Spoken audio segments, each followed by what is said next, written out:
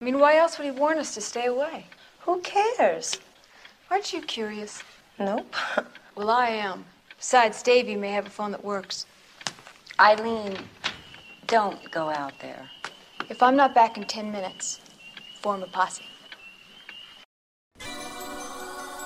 In a world where zombies, ghosts, serial killers, and vampires all exist, it's Nico, Brian, Mike, and Dustin, and they are all that stand between you and the films that could end the world. Welcome to the Don't Go Out There Horror Movie Podcast. Welcome back, everybody, to the Don't Go Out There Horror Movie Review Podcast. Just want to thank all our fans and listeners. I really appreciate all support. You guys are awesome. Before we get into tonight's legendary blood donor review, I just want to give a quick shout out to our website, don'tgoouthere.com.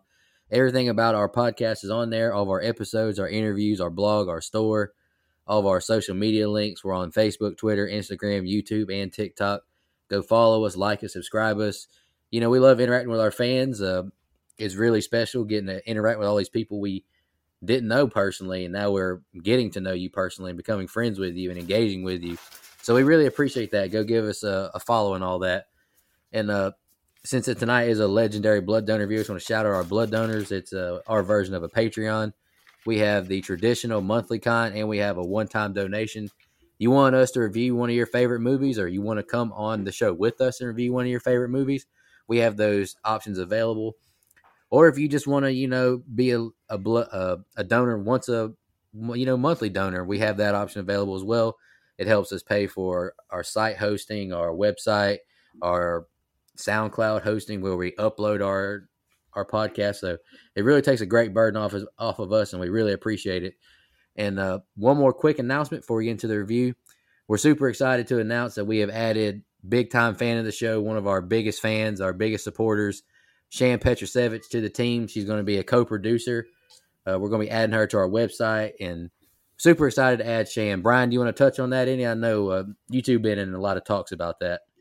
Yeah, I mean, she's more than just a fan, and we're looking at expanding, and as our podcast grows, and thank you again. I know Nico says it every single show, and so does Mike, but thank you guys again so much for all the support you've given us. Like the last 2 years, I mean, we have grown just exponentially, and not just because we're getting on, Robert Englund and things like that. It's because you guys are genuinely interested in the 90% of our show, which is us, shooting the shit and talking shit about movies. So, she's been a big fan, yes, big supporter, but behind the scenes, she's helped us out many times with the many different things. And we sat down, we talked about our future, and we wanted somebody that we could trust and that we knew had the love and the passion for the show that we do. And, felt like Shan was a good pick to come on, and, she's going to co-produce right now, but, as things grow and, our show grows, and we've got some plans and some things in the fire, for the future. And, she'll be a bigger part as well, even then. Absolutely. It's good to add a female presence to the team as well. Absolutely. It was probably time. Honestly. If you listen to our fans, it's way past time that we have some female presence. If you read a few reviews, sorry, I'm talking too close to the mic again. If you read the reviews on iTunes, we probably needed a voice or two, which we have one on tonight, so I don't want to hear it, okay? Brian, you talked about the growth of the show. I mean, this episode we're about to record just proves it. For two reasons. One, I would have never watched this movie had someone not paid us to review it. And I'm so thankful that she did, because one, that's really cool and humbling to have someone want to do that. And it's really cool to have her on the show. So those two things kind of go hand in hand with the announcement of Shan and doing this episode. I got to thinking earlier, just how crazy the whole thing is, man. Right. This started as me and Nico talking shit on Twitter. Yep. It really did. Yes, it did. All right, let's jump into Missy's film choice tonight. Miss, you want to go ahead and announce your pick and why you like the movie, or if you have a special attachment to it? So I chose 1979's Tourist Trap, and the reason I did is it's probably the very first movie that I can remember being freaked out about. I can't imagine how I actually saw it back in the days before all of the ways you could see movies. There was probably had like 10 channels or something at that time. But it just kind of stuck with me. But honestly, I had not seen it in many, many years until I picked it, and I thought, this is interesting. It's a quirky little movie. That's all I'll say. I'll go next. I agree with you. It is a weird, quirky movie. I think me and you have talked about this a little bit, Missy. I wasn't really a huge fan of the movie, but I am a big fan of Chuck Connors as in the movie. I think he did a great job. Oh, yeah. And I learned a lot about him watching Dead Meat's Kill Count. Like, he had a pretty interesting life, honestly, if you dig deep into it. I obviously like the Wax Museum this kind of movie because I picked House of Wax and I gave it a high rating, and that almost made Mike and Dustin follow their chairs. But I love House of Wax. Hey, see, we got that in common, Miss. That's what's important. But I feel like the remake or the original. Miss? I'm always an original gal, but I did actually like the remake. It's a nice guilty pleasure. Thank you. Appreciate that. Honestly, I feel like I know me and Mike talked about this as well, but changing I feel my like rating right here. I'm changing my rating for Missy's movie right now. I actually liked it, but I'm not supporting Nico because he never supports me. That's fair. I feel like you could remake this movie maybe nowadays. Me and Mike talked about that a little bit. Maybe just shorten some scenes up, maybe explain a little bit more about the powers, get rid of these super long scenes with this weird music. But I don't know, it did have a nice, like late 70s, early 80s cheese and feel to it. I did like that and appreciate it. But I can't say this is one of my favorites. It's not the worst movie we've ever done, but it's not one of my favorites either. I can respect that. Brian, you want to go next? It's not Thanksgiving, everyone. So. Oh, no. Oh, no. Missy has enough respect for us to not pick Thanksgiving again. But yeah, I'd actually never seen this, obviously, or truthfully even heard of this movie until it was picked for this. Now, I will admit, whenever I saw the whole PG-13 or PG rating, I was like, oh, God. But again, like this was 79, so there was no R rating at this point. We've discussed that many times with Jaws and other movies like that. So all in all, it wasn't totally for me. I came out in like I said in 79. So between Halloween and Friday, and you can definitely tell that director David Schmoller, who did Puppet Master, by the way, and everyone else involved with this project said, okay, let's take Psycho, 53's House of Wax, Texas Chainsaw, Carrie, and let's just put them all together and see what it does. And that does make for some crazy shit. And despite all those elements being taken from other things, I think this is very, very unique. I'll definitely give it that. It's different types of kills for everybody. And look, it's like clowns. Some people are genuinely freaked out about mannequins. The word for that is actually called onomatopoeia. I don't fucking know how you say it. But that's not me. I mean, mannequins don't bother me, but I understand how they definitely do with some people. And the last thing I want to touch on is Tanya Roberts. I know her from that 70s show, The Best. I've never actually personally seen anything else that she's been in, although, I know she was in Charlie's Angels. But little peek behind the curtain, and I think about this sometimes just because it's like, wow. But I was actually in contact with Mrs. Roberts' agent about a year and a half ago. So it would have been 2020 at this point. And about getting her on the show because of her horror background, obviously. And while I was waiting on him to get back to me, he actually responded. We're waiting to kind of try to work out the schedule. I saw in the news that she had passed away. So, that was just over a year ago now at this point of us recording. So rest in peace to her. I just thought I'd share that anyway. She's a Bond girl, You're right. She Yep. is. I'm not personally a fan of any of the Bond movies before Daniel Craig, but that's just my personal opinion. Daniel Craig movies are the only ones that are mine. He's my Bond. But anyway, great runtime with this. Quick watch. I'm ready to get into it. Okay, Missy, I'm gonna be a little friendlier. Now, I'm not gonna be totally friendly, because it's not a perfect film. But I will say this movie has a little bit of a charm to it. I can't quite put my finger on a reason why. I had Dustin ask me in our group chat what I liked about it. He was trying to say that I was just, saying it because you were our guest and you picked it, but that's really not the case. First of all, I enjoy unique little slashers, little cheesy ones if they're done well. So that kind of gives it points. Here's what I'll say. If and Brian kind of mentioned it, if Halloween and Psycho and House of Wax and Texas Chainsaw Massacre got together and Carrie, yes, I forgot. We'll get to that. And they all got together and had a baby. It would birth Tourist Trap 1979. It's almost weird that this is kind of, this is basically the follow up from Compass International to Halloween. It came out in March of 79. Halloween comes out October of 78. Like, this is, I think, their next horror film, if I'm not mistaken. Oh, wow. So that is, and you can kind of tell when it comes to the score throughout this film.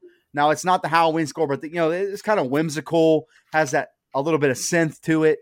It's definitely, got some inspiration there. Look, I like Chuck Connors. I think he's great in this role. Obviously, I think the rest of the cast are kind of stock characters, that remind me of a cheesy 80s slasher, even though it was in 79, same thing. I don't love it, okay? But I do like it enough that I would love, me and Nico talked about this. I would love to see this concept modernized somehow. Now, House of Wax kind of does that, but I'm not a big fan of that film. I think this movie has a little more interesting elements. It has a little bit of Friday the 13th, a little bit of Texas Chainsaw, a little bit of House of Wax, and you could get rid of the Carrie stuff for me, and I'm in. I think it could be modernized, but I do think there's some quirky, as you put it, charm to this movie that entertained me. I'll say it's unintentionally hilarious, especially the opening scene that we're about to get into. I think it's damn funny to me. So I'm excited to talk about it. I'm not sure my rating will. I had a hard time rating this film because my enjoyability factor with it is decently high, but I can acknowledge that it's not a great film. It's one of those, it doesn't quite fall into the guilty pleasure for me, but it does kind of fall into the so bad it's good. And I don't know if it was trying to do that, but I think it kind of fits there. And I like so bad it's good movies, hence why I like Terrifier for no reason, apparently. I like Terrifier for what it was. Any more opening thoughts before we jump into it?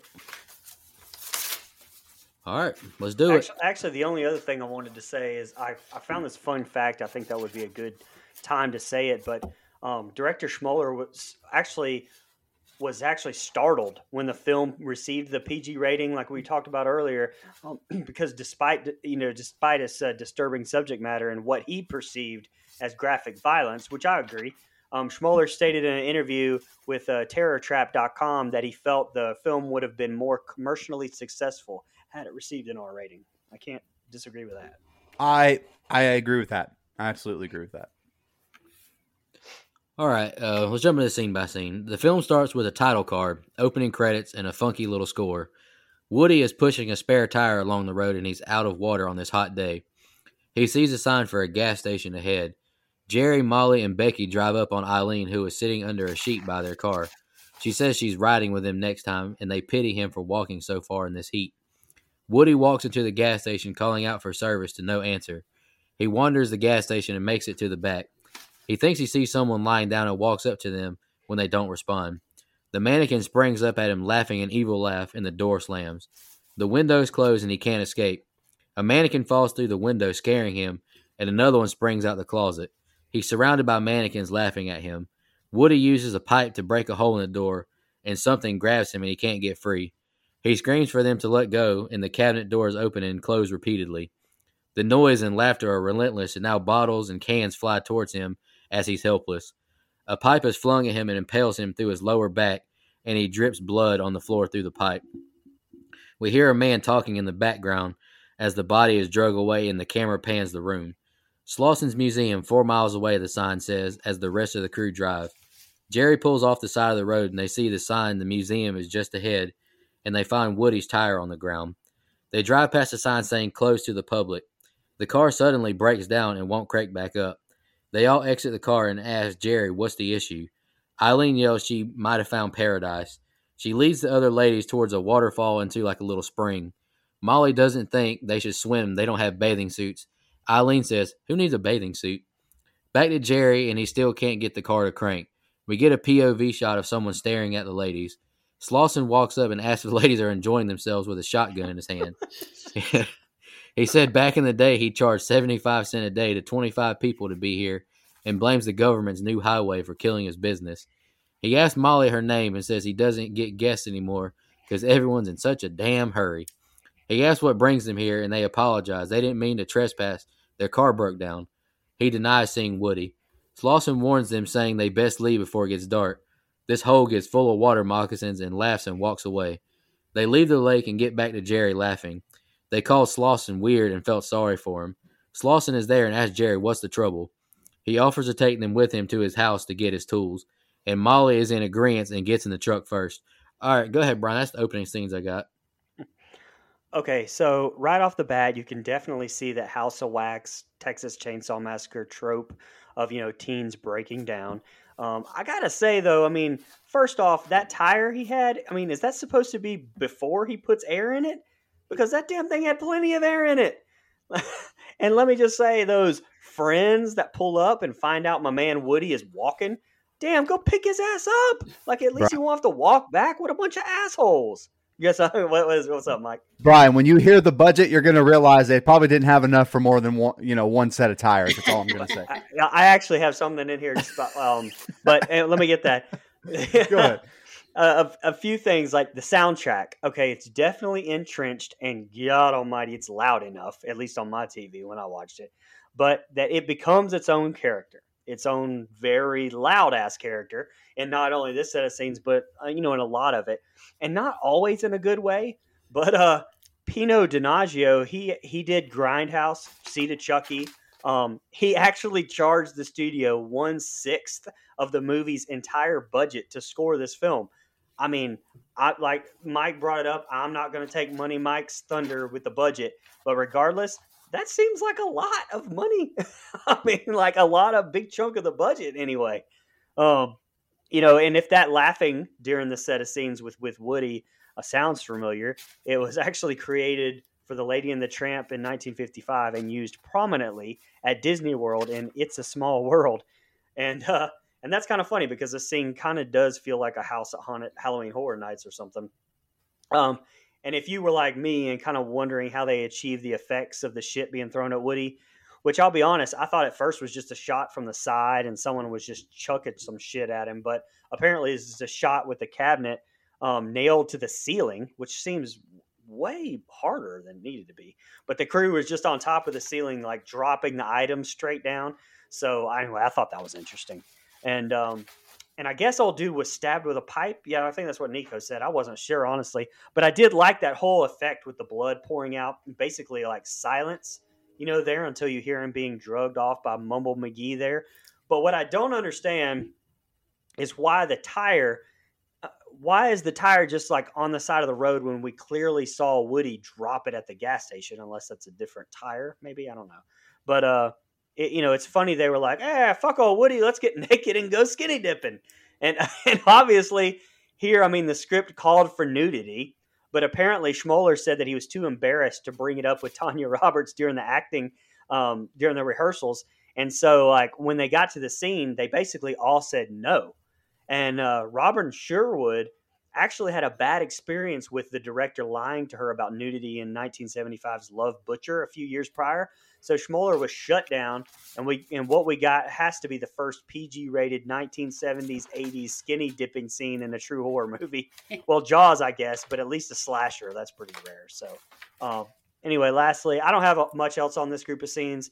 At this point, I still don't know what the hell's going on, and that's fine, but that dialogue between Mr. Slauson and the girls, ooh, as Charles Barkley would say, it's terrible. Yeah, okay. So, I'm a sucker for these cheap tropes because of movies like Texas Chainsaw Massacre, like Wrong Turn, where the kids break down and now they're stuck. So I'm a sucker for that idea. I find it interesting and kind of fun, okay? So forgive me, right off the bat, I'm a little hooked by this film. And here's the thing with Woody's death. I mentioned it in my open.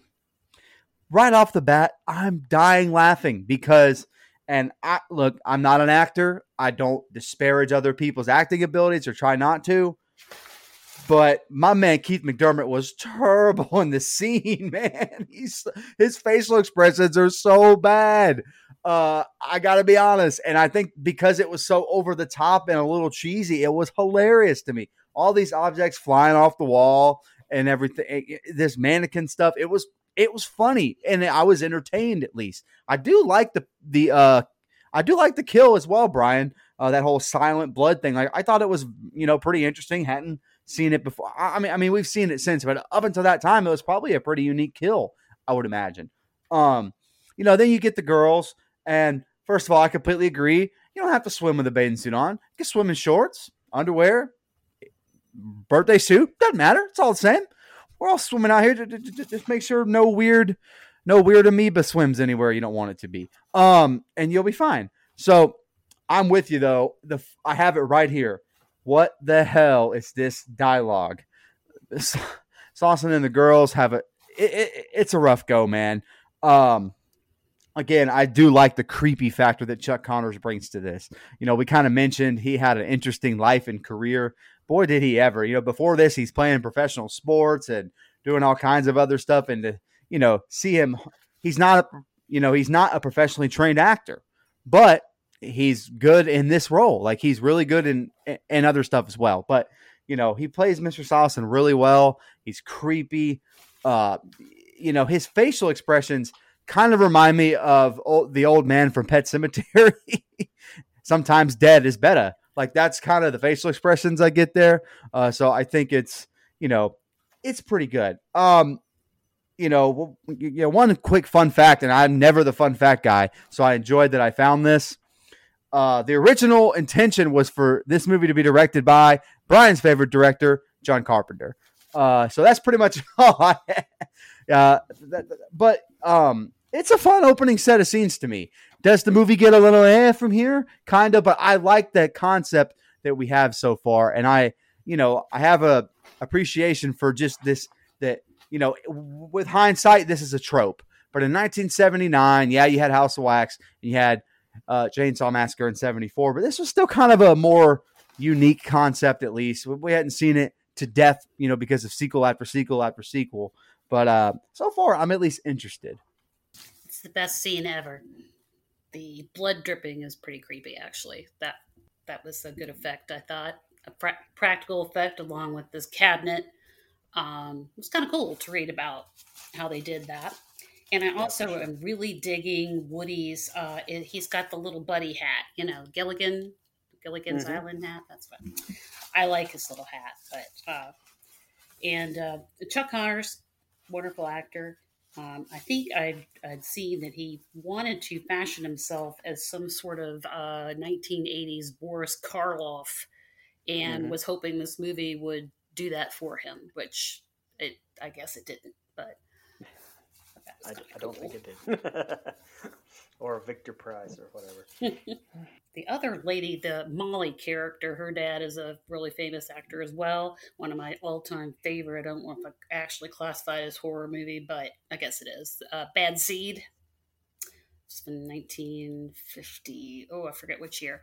But great film. Another one that y'all have got to watch, but they have to put that down on your list. Her dad was in Bad Seed, so good movie. All right, they make it to Slauson's museum. He tells the kids to have a look around. He decorated it himself. They ask where he got all this junk, but he says this is his memories. He gives them all a beer to have together. He tells them his past and has been a lot worse than just his museum closing. Eileen says these mannequins are so lifelike. He says his brother made them, and he was so good he got hired away. He shows them a mannequin that shoots a gun at them, and he gets a good laugh. Eileen sees a house across the street and asks if he lives there. Slauson says Davy Crockett lives there, showing off another mannequin. He asks the girls to protect the museum while he and Jerry go fix the Jeep. Eileen asks to use the phone, but it doesn't work. He and Jerry walk out, and he says not to wander outside. Eileen says there's something funny with him in that house. She thinks he's hiding something and may have a phone that works. And then Molly tells Eileen to, don't go out there. Form a posse if I'm not back in 10 minutes. Got to be in the intro at some point, Brian. It's Absolutely. at 21:54. Not that I already marked that. She leaves and heads to the house. She hears talking on the inside and just walks inside. She sees all the mannequins, then she hears her name whispered. She thinks it's Woody. She goes into another room full of creepy mannequins. The eyes follow her as she walks past them.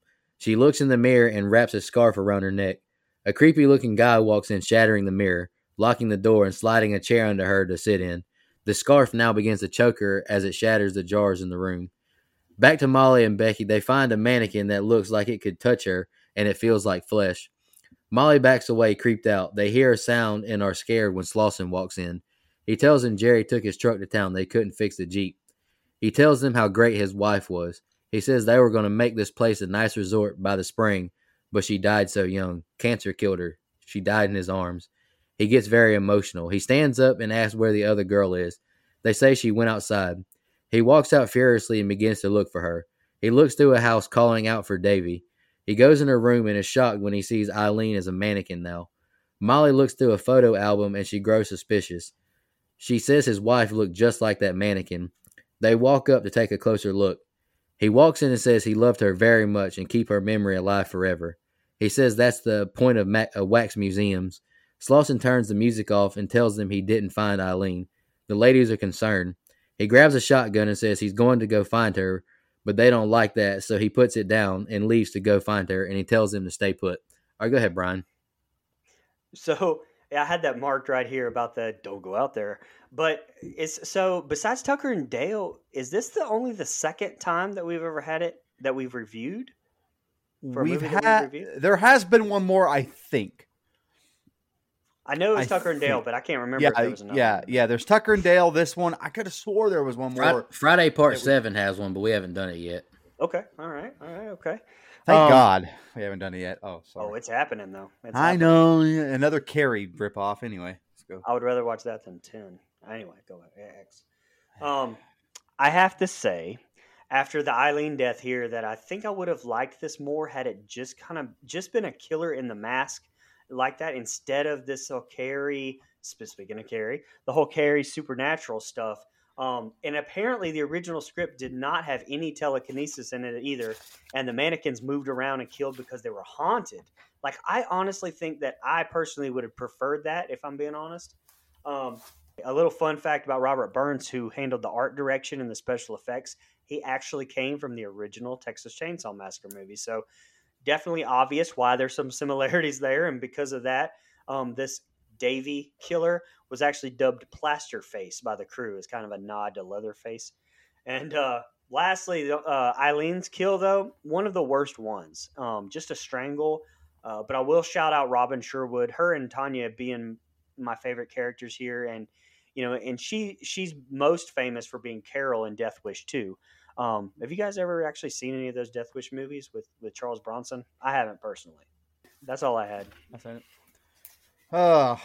Okay. So I'm still kind of interested. However, my biggest problem with this film, and sometimes it's okay when a movie does this, but this movie shows its hand right away about who the bad guy is going to end up being.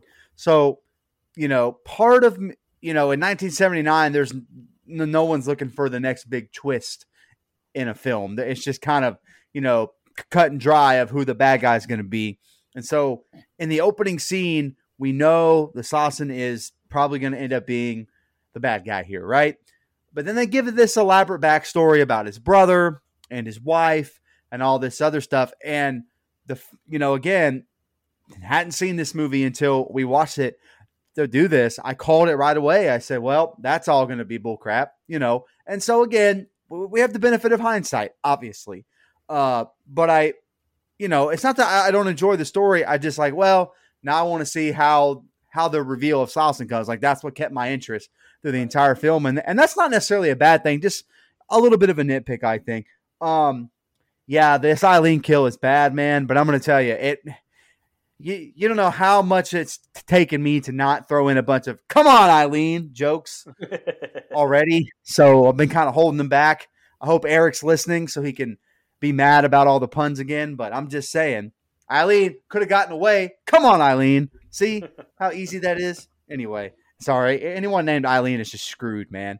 I do think this live mannequin thing is interesting, which is again why I would like to see it modernized. You don't necessarily get that in House of Wax. They kind of become wax figure statues. But in this one, they move. It's very interesting. Now, my feeling on telekinetic powers. As much as I like the movie Carrie, and I do because Sissy Spacek is awesome. Any other movie that uses it, I don't like it. I think it's bad in Friday Part 7. It's bad in some other things too. So the explanation for all these things moving on their own is telekinesis, brother. Like, I'm just playing all the hits tonight. You're lucky there's not a Call Me Sometime. That's all I had. But I do think this is a fun set of scenes because it is laying some... I guess I just like the movie more than you guys. Because it's laying some good groundwork, Now, again, this story ends up being fully baloney, and I kind of called that. But I still think this character that Chuck Connors is portraying is at least interesting. I got a kind of a laugh over the scarf because, again, I'm going to go back to my cartoon roots and shows I watched as a kid. Woody's little Gilligan hat and the little red scarf is like Fred from Scooby-Doo, his little ascot. She acts like it's like some beautiful. It's like I don't get it, but the fashion most definitely back in. My daughter is a teenager and she watched it with me and she's like, "Oh my god, that outfit those are so cool." Well, you're not wearing anything like that. That's basically what I had to tell her. But anyway, she begs to differ. But I do. One thing I wonder about the film, I get confused, and maybe we can touch on it a little bit later too. Are they mannequins? Or are they wax figures? And then, of course, some of them are most obviously people. Both, I think, yeah. Right, and I guess we're meant to think that they're both. I don't like any one of them. I don't like dummies for sure. So they really do freak me out. Maybe that's what made me think about this movie when I was younger, but... Come on, Eileen. I like the 80s reference. That's pretty cool. That's my time, man. Great song, by the way, first of all. Dexy's Midnight Runners. Thank you very much for that awesome song. Yes. Also, Missy, I also don't like wax statues. I've been to the Wax Museum out in Los Angeles, and it's creepy. That's not fun. It's creepy. You walk by one room, there's Michael Jackson, and in the next room, there's Rihanna, and it's very strange. And there's a Tom Hanks one that talks. It's not for me. Not for me. We went to the Madame Tussauds in New York, and it was they like watch you. It was an odd assortment of people in a room, and I had to have my picture again. 80s reference of the Ronald Reagan wax figure. Otherwise than that was that bothered me. It just was very unnerving, but. People like it for some weird reason. The other thing that made this film made me think about in terms of you're talking about Psycho and Carrie and House of Wax, oddly enough, is the movie Cars. Because it really is the same thing. They build another highway. Nobody goes to the Radiator Springs or whatever the heck the name of that town was.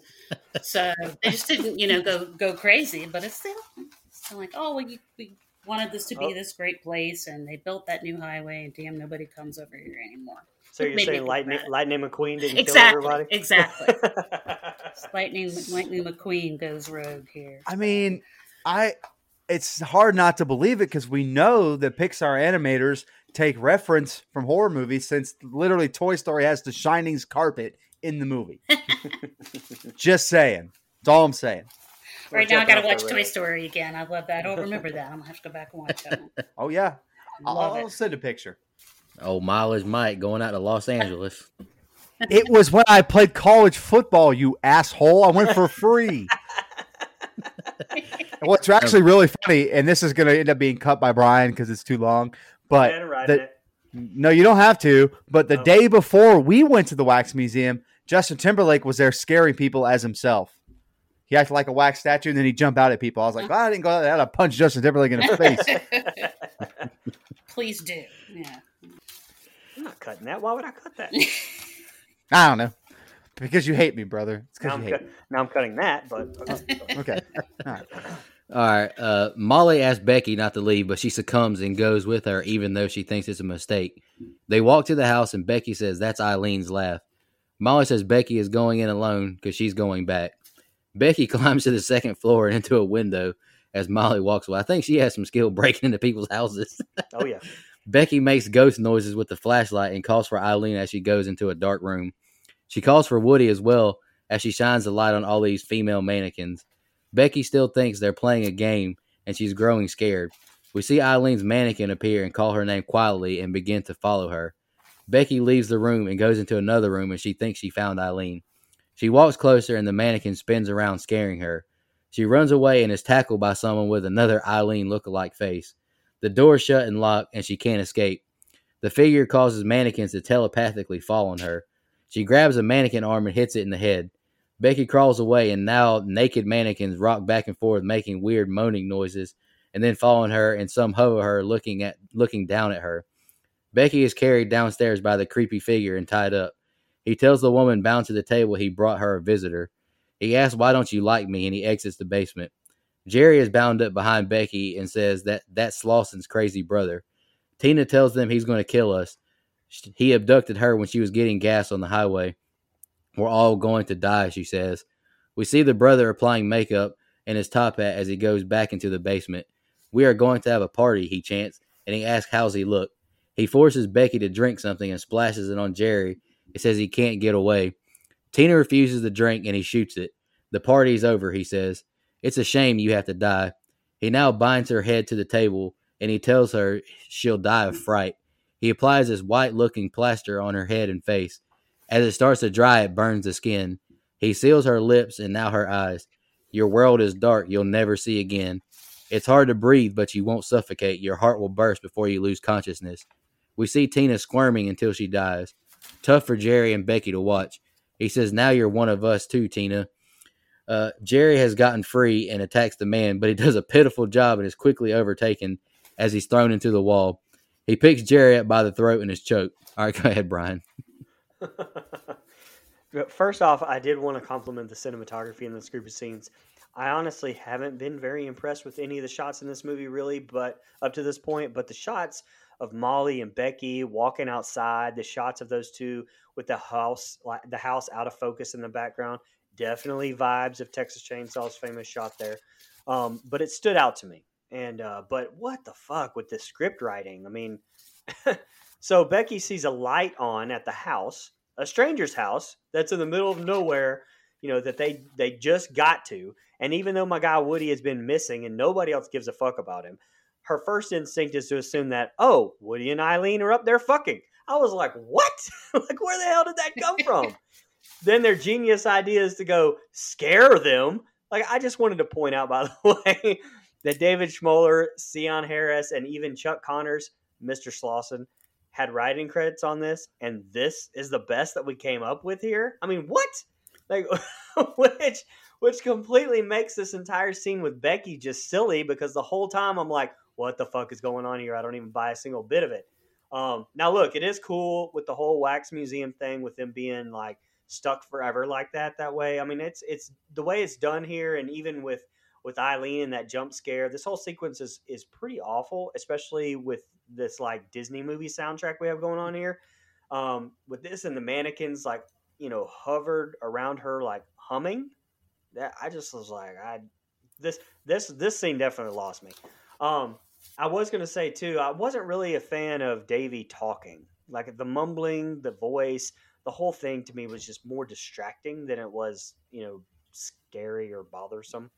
But as far as Tina's death scene, just a little fun fact, and I'll get out of here, but that plaster was actually pizza dough, apparently, real world. But in the movie world, that's a pretty terrifying way to go. I mean, like, what I didn't like though with this is how fast she died. It was just one of those like, you know, the old school horror movies, you know, where they die like that. But that's all I had. Bro, it's almost like we had the same brain for this set of scenes.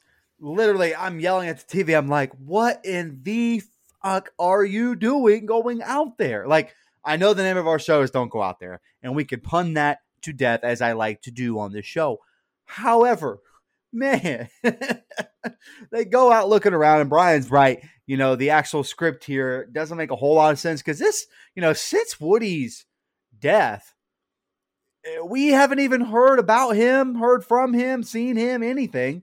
And all of a sudden, they're thinking they're all fucking, like, I don't know, be a little more concerned than that. And if I did go outside, I would maybe, I don't know, bring some kind of light. It's not like it's 1779. It's 1979. They have lanterns and shit and flashlights. I mean, come on. Anyway, I'm just saying anyway, it drove me nuts too, man. You know, and this scene it's not, to me, it's not awful. It's just weird. All the mannequin, you know, the different wax figures and mannequins kind of hovering or, you know, floating or, you know, whatever you call that. I just found it to be a little odd. Not necessarily bad, but it kind of made me go, man, you had me for a little bit there. And the movie really did have me. But this part of this set of scenes kind of took me out of it a little bit. I'm like, this is a little too over the top, even for a cheesy, you know, late 70s, you know, slasher movie. I just didn't think it worked for what I was hoping the movie would be. And I know we had the objects flying earlier in the film, but this one kind of took it to another level, in my opinion. I'll say this about Tina's death. I'm going to disagree with Brian here. I love it. I think it's brutal. It's brutal in a non-violent way, if that makes sense. It's brutal because that's a brutal way to die. That is one of my biggest fears in the world. Is it not? I mean, technically it would be drowning, but like that's another way to drown, I suppose. To suffocate, to drown, like lack of breathing really scares the shit out of me. And so that whole ordeal is scary. That's a scary death. And in a PG movie, you know, when you're kind of leaning away from nudity, you're leaning away from bloody, gory violence. That's a terrifying death. Spoiler, it's going to be my favorite kill in the film. So, because I just think it's really cool and unique. I hadn't seen anything like it up until that point. And I don't know, man. I thought it was pretty good. And I know it was pizza dough, Brian, but it looked like wax. Like a big, you know, it looked like wax looks before you start to melt it in that process. Having had to make a candle night one time with an old girlfriend, it looks like a chunky wax before you melt it. By the way, don't, fellas or ladies, if you're listening, it's not a great date idea. Don't do it. I thought about that scene was, who the hell is Tina? I wait a minute. At first I thought it was the girl that got strangled, but then I guess she was just someone else that had been kidnapped. I don't know. I had to go back and look at that one.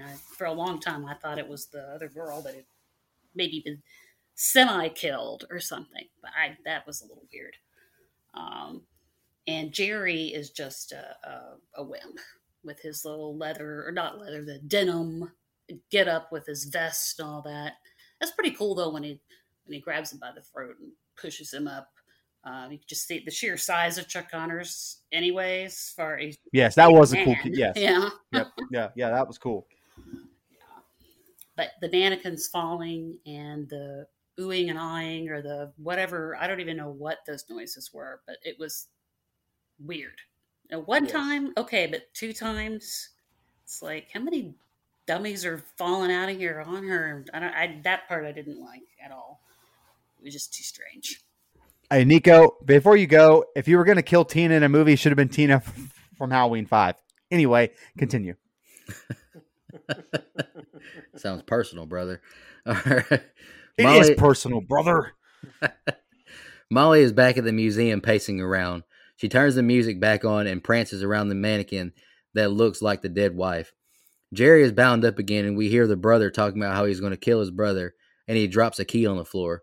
He says he forces me to wear this mask because he's better looking than him. He says he uses the gas station to catch people. Jerry keeps reaching for the key, but it keeps moving away. He jokes that's a fun trick to use. He admits his powers to them as he makes another mask. Molly is back outside looking around, and she hears someone whisper her name. Molly cries out for them to stop messing with her. The brother pops out and holds a skull out that yells at Molly. She takes off running, and he says how pretty she is. Molly climbs over a fence, and she falls over.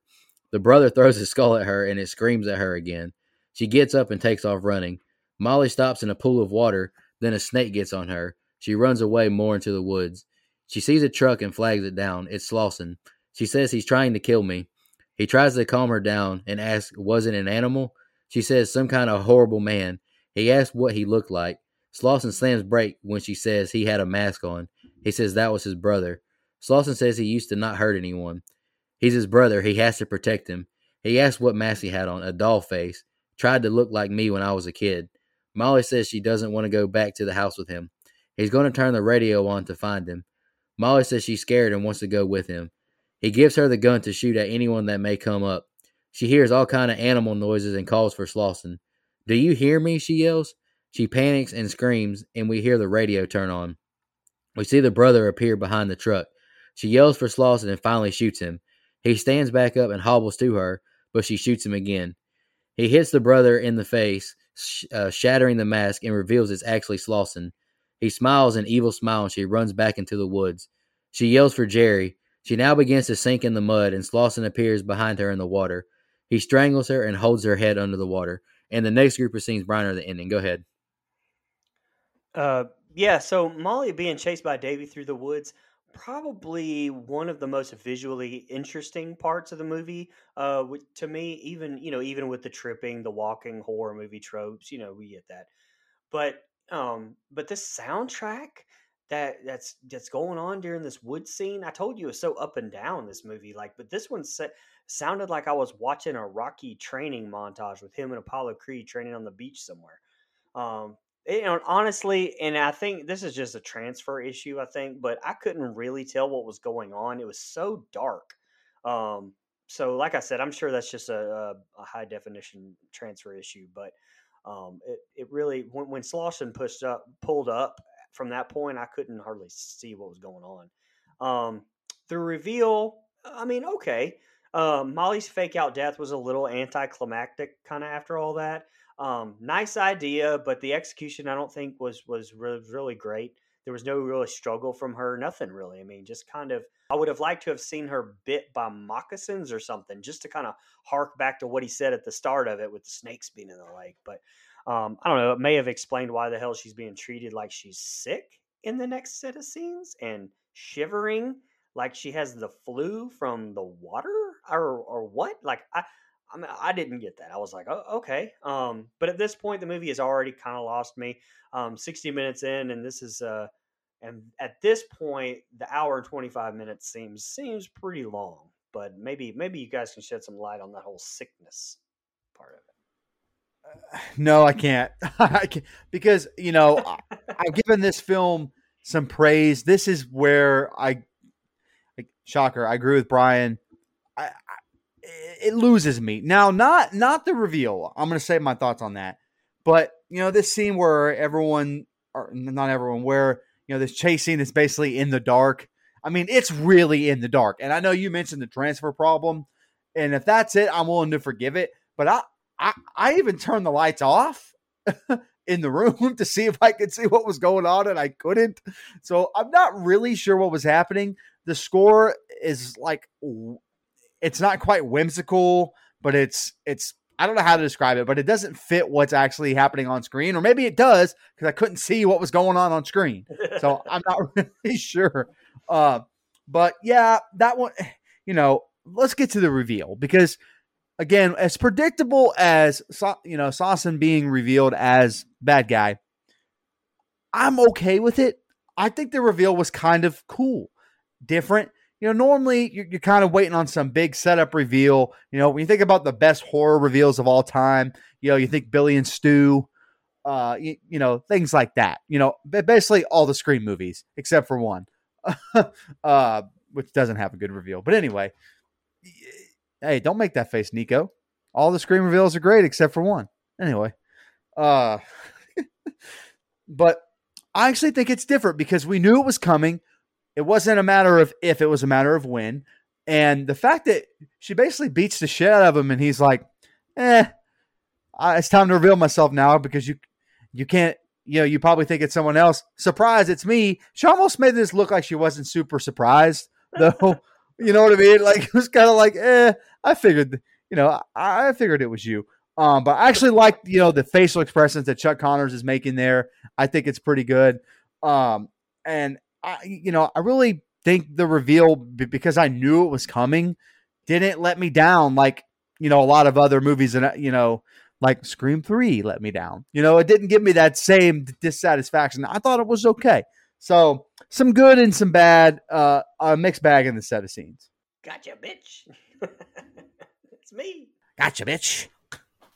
Yeah, the music really threw me because at the beginning, at least, too, it sounds like it's like a demented clockmaker or something. I don't know. And this guy got 1/3 of the budget. Yeah, and I guess he was, famous for other things, but this just didn't work. That music was just distracting. Seed of Chucky does not count as being famous for other things. Sorry, go ahead. All right, we're back in the basement, and we see Becky and Jerry bound up. Becky slides a blade to Jerry, and he saws at the table leg he's bound to.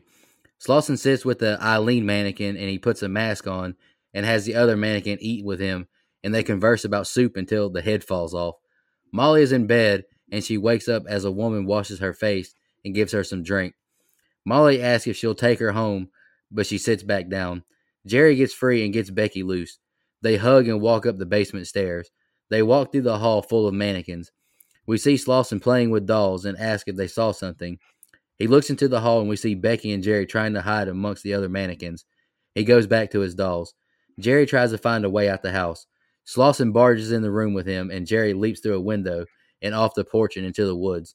Jerry hobbles, and we see Becky sneak out too. She runs out into the woods and falls over. Slauson appears and picks her up, asking what happened, and takes her back to the museum. Becky hears her name whispered, and she follows the voice. All the mannequins light up and shoot at her as she hides. Slauson watches on, laughing. Becky is killed when a Native American mannequin throws a knife into the back of her head. Mannequin tips his hat to her, and the lights fade. Slauson wakes up Molly and carries her out the room and takes her back upstairs. He lies her on a blanket and says, "Little girl, you look tired." He shuts and locks the door telekinetically. We see Molly begin to convulse. She wakes up when she hears singing from the mannequins. She begins to crawl away until the mannequins all lean towards her and sing. She screams in fear. Slauson walks up to her and says it's time. He drags her into another room. "What are you going to do to me?" she asks. He says, "This is my brother's room. He's dead now." Slauson says Molly is special because she looks like his wife. He places her mask on her and begins to kiss it. "Tell me you love me," Slauson says to Molly. "I love you," she says as he presses his face to her. Slauson gets up slowly with an angry face. He admits he killed his wife and brother. They were whoring behind his back, he says, in his own house. They had to die. He's got a legal right to kill them both if they're cheating. He says he can't control himself. We hear a door shaking. Jerry breaks in and calls for Molly to come with him. She gets behind Jerry and he asks about the others. Slauson laughs at Jerry. Slauson says Jerry can't kill him. Slauson pulls Jerry's arm and head off and pushes his body to the ground. Molly can't believe it when all the mannequins move around. Slauson dances with a mannequin and Molly grabs the axe and chops or hacks at Slauson right in his neck. He falls over dead with all the mannequins with their mouths open. Molly screams, and now we see Molly driving the Jeep away with her friend's mannequin version. All right, that's the ending. Go ahead, Brian. Okay, so what a bizarre ass scene, eating with the mannequin and the soundtrack there. I mean, a little tidbit: the woman giving Molly a drink here is actually David Schmoller's then wife, which I don't have a name, so I've definitely failed in that, right? But she apparently had 2 lines of dialogue, but then they got cut. And she says she never forgave him for that. Maybe that's why she was his then wife and not now wife. But anyway, the shot of them walking through the mannequins down the hallway is a visually interesting shot for sure. But I laughed with them trying to act like mannequins. I was like, come on. Like, come on, guys. This isn't a wax museum quality bunch of mannequins here. I mean, these are like mannequins from fucking Sears. Like, who are you fooling here? I mean, like, really? And I'm sorry, I don't think this is disrespectful. I laughed at this whole scene with these mannequins shooting at Becky here. The sound mixing, so it's not her fault, but her moans and stuff like sounded more sexual than scared. So it definitely took me out of the movie, and I was like, what? Wait, what's going on here? Now the axe to the back of the head. I'll give it props for sure. It's between that and the first death for my favorite deaths, but it's definitely bloody enough where I really liked it. I will give it props for that. And my man should get his narcolepsy checked out because I mean he was sitting next to Molly. He fell asleep pretty quickly, and wow, it was weird to see him make out with that mannequin mask. So yeah, audience members, you heard me right there on that one. But yeah, anyway, that's my thoughts on the ending. So it was weird. It didn't really make much sense to me. It did have nice visuals with the mannequins. I kind of would have liked to have seen it end right there and let us assume maybe that they all got her. The ending shot with her and all the mannequins. So wait, so Becky wasn't there because she was just straight up killed and not mannequinified? I don't understand. It's just it was bizarre to me. Go ahead, Mike.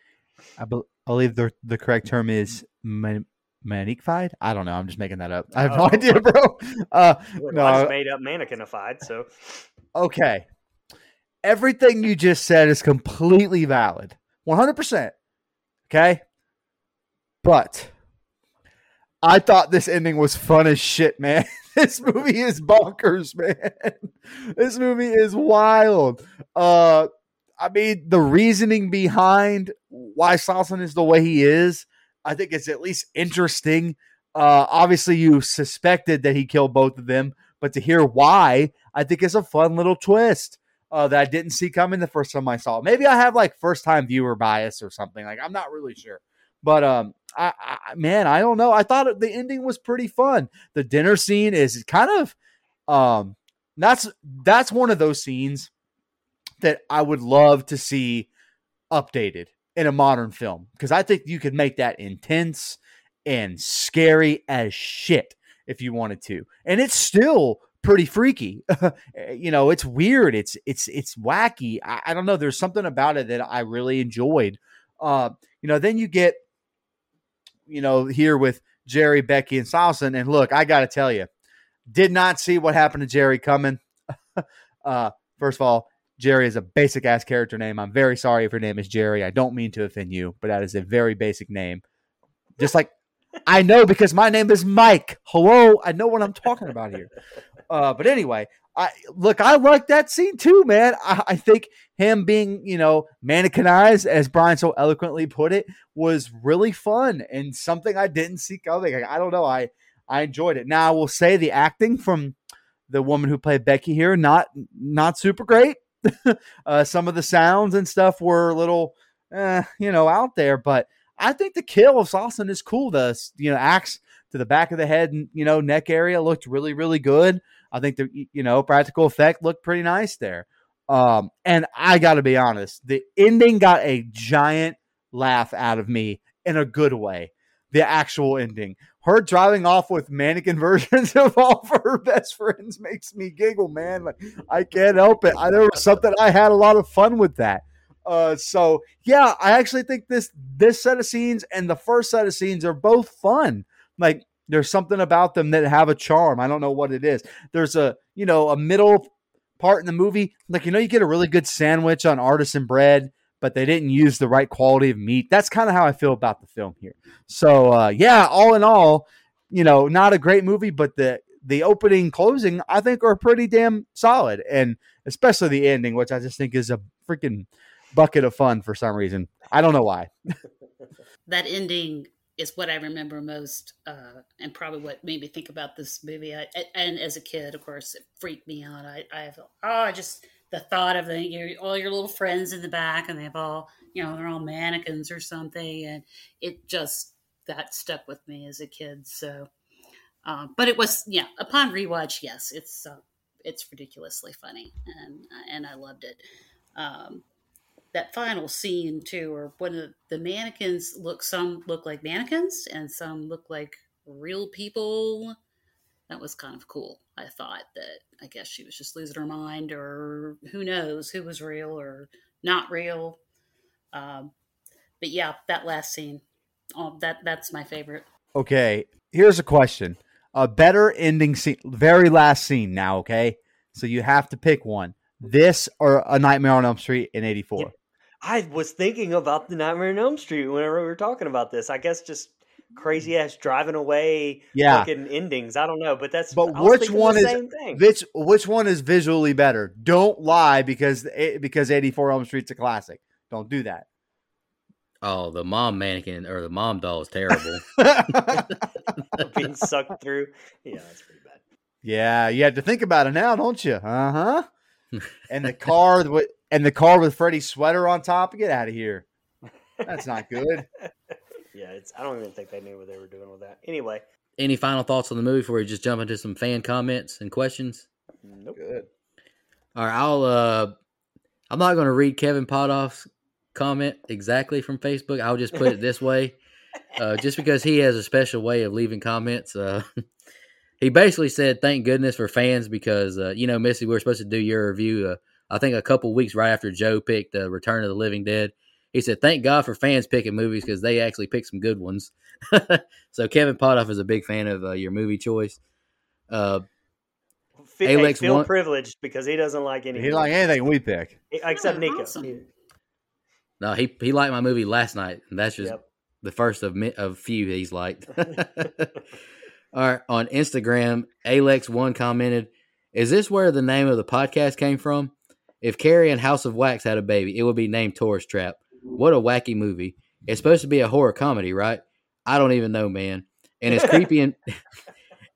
creepy and folksy as he is, I kind of want Chuck Connors to be my dad and take me to Cracker Barrel." Yeah, I love it. I love it. Hey, get the meatloaf special with 3 sides.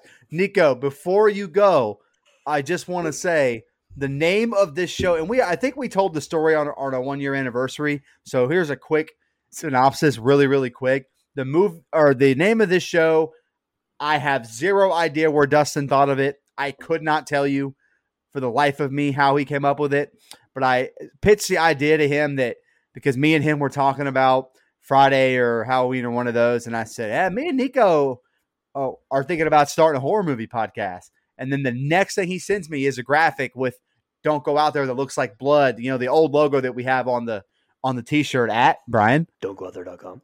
Thank you.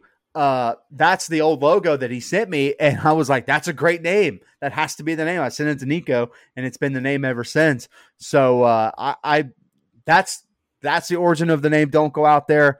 I have zero idea where he got it from. You'd have to ask Dustin. A lot of this show just felt meant to be, honestly. And the last comment we have is from Elbow.Tyler. He just commented basically the same thing we've all said. House of Wax meets TCM. Yes, please. Such a disturbing and surreal little underrated gem. And then he followed up his comment with saying, "Eileen, don't go out there." And I made sure to tell him that we wrote that down. Oh, yes. Come on, let's- Eileen. Let's do our fun facts now. Missy, do you have any fun facts specifically? I don't have any. All of mine have been said throughout the show. Stephen King really likes the movie. Yeah. Mhm. Yeah. Yeah. I I saw thought that that. was interesting. I don't know whether I've really read why, but I guess he found it creepy. It is. Who knows why Stephen King likes or does anything? This that is Stephen very King true. does. I was going to say, as smart as he is, and it's not to disparage the good damn name of Tourist Trap, but Stephen King's got weird taste in shit. He likes a lot of out there shit. I mean, look at what he's written. I mean, Yeah, the second part of dude's a little not, bit out there. I said the second part of it's not super great if you read the whole book. It's a little disturbing. Anyway, Yeah. I've only got 2. Connor's parents in the movie were actually played by director David Schmoller's parents, his real life parents. And I had to put something about Tanya Roberts in here just because of the story I told you at the beginning. But she insisted on running through the woods barefoot in one scene. She thought it would help her better project a sense of pain and fear. The result was also that her feet were bloodied. okay. So the budget, Brian, if you want to know what the guy who did the music got 1/6 of, is $350,000. Was it 1/6 or 1/3? Let me go. Okay. You said 1/6. I have no idea either way, but $350,000 $1.60. was You're the- right. was the budget. And I gotta be honest. I don't know. Maybe you found it, Brian. I couldn't find a gross. Oh. But I will say, a fun thing is the movie's had 2 Blu-ray releases, one in 2020, one in 2021, and the one in 2020 has like a VHS style retro cover art on it. It looks like it comes in a VHS thing, and I think that's a pretty cool thing. So much so that I may have to buy it just to say I have it. I mean, it's cost like $9.99. It's really not that, it's not going to put me out. I'm at to borrow a little bit from Nico, so I can afford it. Money Mike, $9.99. That's like 10 cents to us. Oh, what this man just made $999 selling shoes this afternoon. I don't want to hear that shit. I didn't even say anything. You laughed. You're guilty by association. All right, fair enough. Let's jump into our favorite kill, least favorite kill in the rating. Missy, this was your legendary blood donor pick. Would you like to go first, or you want to go last? Oh, sure, I'll go first.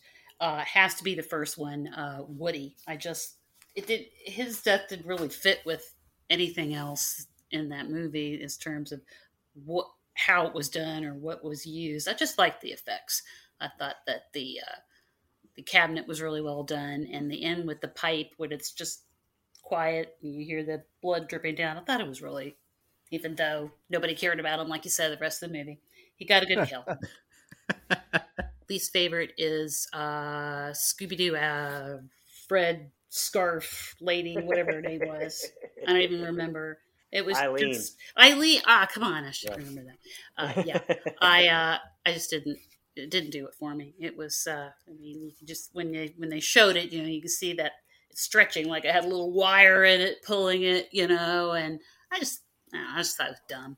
All right, what's your rating, Missy? Well, for nostalgia alone, I'm going to have to give it at least a 6. There you go. Yeah. I've rated plenty of movies on just nostalgia, so I get it. Yeah, absolutely. I'll go next. Favorite kill? I chose Tina. Being suffocated by the plaster. I thought that was a really terrifying way to die, and I thought it was a good kill scene. I think Chuck Connors was probably at his best in that moment, just telling her how she's actually going to die from her heart exploding. That, like Mike said, that's terrifying to me. Like if I'm ever put in like a chokehold, if I was a UFC fighter, I'm tapping out instantly. I hate not being able to breathe. Least favorite, I chose Eileen as well, just being choked out by a scarf. I thought it was nothing special. I mean, how you going to die by getting choked out by a scarf? Come on now. I just wrote a little quick summary. Kind of said this at the beginning, but I just feel like this would be a great movie to remake in a more modern time with more darkness. Cut out some of the classic horror cheese. Chuck Connors was fantastic and creepy. He just had a creepy charm, if that's a thing, and I liked him a lot. Would have benefited being rated R with better kills. And I just finished it off saying, not the worst movie we've reviewed, but I'm not a huge fan. I gave it the same as I gave The Craft, 3.5. Sorry, Missy. I love you. Let me go, Mike, so you can finish it off on a better. I still have to read Dustin's. Oh, all right. So my favorite death, I actually did put Becky's axe to the head, and the worst death to me was Eileen being choked. Yeah, the same there. So, and I've told this story before, but when I was younger, we used to go to T&M Video. That was T&M Video, Mike, not TNA Video. T&M Video up the street for to rent horror movies, and back then it was like you picked, at least I did, or most people I know did. If you pick horror movies, you're basically looking at the cover art, right? So I've got to say the best thing about this movie is the poster. The cover art for this damn thing is elite. I will definitely give credit to that. Yeah, it's badass. I'll say it right. That's why, and we've had the director on the show before come out and straight up tell us that's one of the reasons why it did so good on DVD or I'm sorry, VHS, was because Jason Goes to Hell's cover was so badass. And so anyway, that's just something something we miss, nowadays. But I will, like I said, back to this, amazing cover art for this. I think it's elite. But the movie itself, to me, it just kind of doesn't deliver besides being unique. It's very unique, even though, and that's weird because we just talked about it not stealing, but using different aspects of all these famous horror movies and to putting them into one, that in itself just makes it very unique. And in just a lot of areas, there's just not a lot in here to keep me personally really honed in. I actually gave it a 3.5 as well. Whew, you guys are mean out here. But don't worry. It's about to get meaner. I would like to apologize on behalf of Don't Go Out There. Missy, here we go. It's not me, by the way. Dustin says, Tourist Trap. I have to say, I did not like this movie. It was a bad clunker. You can attribute a lot of things about older movies to the time period, but this movie came out a year after Halloween, 4 years after Jaws, 5 years after Texas Chainsaw Massacre, not to mention multiple classic Hitchcock movies that are all better movies. He didn't like Psycho, though. Anyway, you could point to the budget, but this movie had a bigger budget than Halloween 78 by $25,000. The opening scene went on way too long. The bad score when he's walking his tire down the road is only outdone by the stupid laugh from the mannequins. The twist was fairly easy to predict. There was never an explanation why these things had magical powers. The runtime was encouraging when I saw it, but after pressing play, it felt about 25 minutes too long due to the lack of story development. I just didn't care for it. The only argument I can understand in its favor is either nostalgia or it's so bad it's good. And the argument of I would like to, and to the argument I would like to see this one remade, watch 2005's House of Wax, basically a remake of this and maybe slightly better. Not true. Not true. That is not the case. Don't you? Anyway. Oh, and shout out to Midge from That 70s Show. She was the lone bright spot in this movie. What a smoke show. R.I.P. Tanya Roberts. Favorite kill, Woody. At this point, I wasn't sure if the movie had hope or not, so I was at very least intrigued by the telekinetically controlled flying pipe. Least favorite kill, Jerry. What the fuck? This guy can just turn people into mannequins on a whim? What kind of boundaries or limits does his powers have? Jerry's walking 1 minute, and the next his arm popped off, and then his head. Confusing as fuck. Rating, Dustin gave it a... Oh, I'm so sorry, Missy. Dustin gave it a 1.25. But... Ouch. Fear not. My turn. I'll end it on a good note. Here we go. So my favorite kill was Tina, which I talked about when we, spoke about that scene. I think it's brutal in a non-violent way, and I really enjoyed it. And it was, again, a scary way to die, and it was actually a pretty terrifying scene to me. That I think if you ever get a remake, don't remove that scene. Just update it a little bit, and bam, there you go. You got a pretty terrifying kill. My least favorite kill is the same as everyone else. It's Eileen. Simple choke. It wasn't done very well. Her hands are in the way. It just wasn't very good. I've kind of said what I need to say. I think it's a fun time. It's not a classic. It's not a great film. It's not Hitchcock or Spielberg or anything like that. But it's a fun film to me. For whatever reason, it's got this cheesy, vibe that I just enjoy. This hokey, just energy to it. I can't really quite put my finger on why I like it. For one, it made me laugh unintentionally, I believe. And when a movie does that, it tends into the so bad it's good direction. And I like a lot of those films if they're done unintentionally. Looking at you, Thanksgiving, which was trying to be bad on purpose. That's not what we do. Anyway, I've kind of touched on it. It has, of course, I'm not from this era, but it does have a little, throwback nostalgia feel to it from that time period. I like some movies from that time period. Everyone knows my favorite horror movie of all time is Halloween 1978. It's got that late 70s, early 80s vibe going on for it. So there's a lot going in its favor. There's some downtime. The runtime is short, but in the middle of the film, it feels a little long. The acting outside of Chuck Connors, who's great, is not very good. I don't think any of the other characters, I had a hard time remembering their names, which I know I do anyway, but specifically this film, it was hard. So all that being said, I gave this movie a 5.5. Thank you. All right. With our 5 rankings, our cumulative score is Oh no, 3.9.5. Oh, you guys are terrible. You guys are mean. We'll just round it up to 4. Very generous. But this of is you. what was this is what was interesting to me though on IMDb. It's got a 6.2 out of 10, but less than 10,000 ratings. There's only 9,946 reviews. So I think this movie's just kind of slept on. Oh yeah, there's not. I bet. Like I said, I'd never even heard of this movie until you picked it. Yeah, I hadn't either. Yeah, that's true. I'd never heard of it until that. And I'm glad I'm watching it because I could see myself rewatching it. I really could, just for shits and giggles because it's fun, especially the last 15 minutes. I think it's hilarious. Yeah, and like I said, I mean, I didn't want to hate on the movie just to be mean. It just had some things that if you just tweaked a little bit, I would like it a lot more. Just as an enjoyability thing, just all the excessive laughing at the beginning and the music, just tweak that a little bit, and I'm into it a little more, a lot more, honestly. Missy, you got any final thoughts? We just want to thank you for coming on the show. Yes, thank you, Missy. Thank you. I love that you respond to so many of our posts and you're very interactive.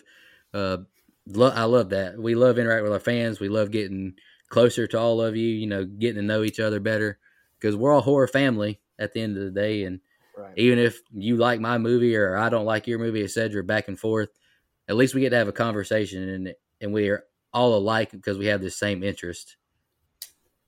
Most definitely. It's been a lot of fun, and I always look forward to seeing what you guys pick.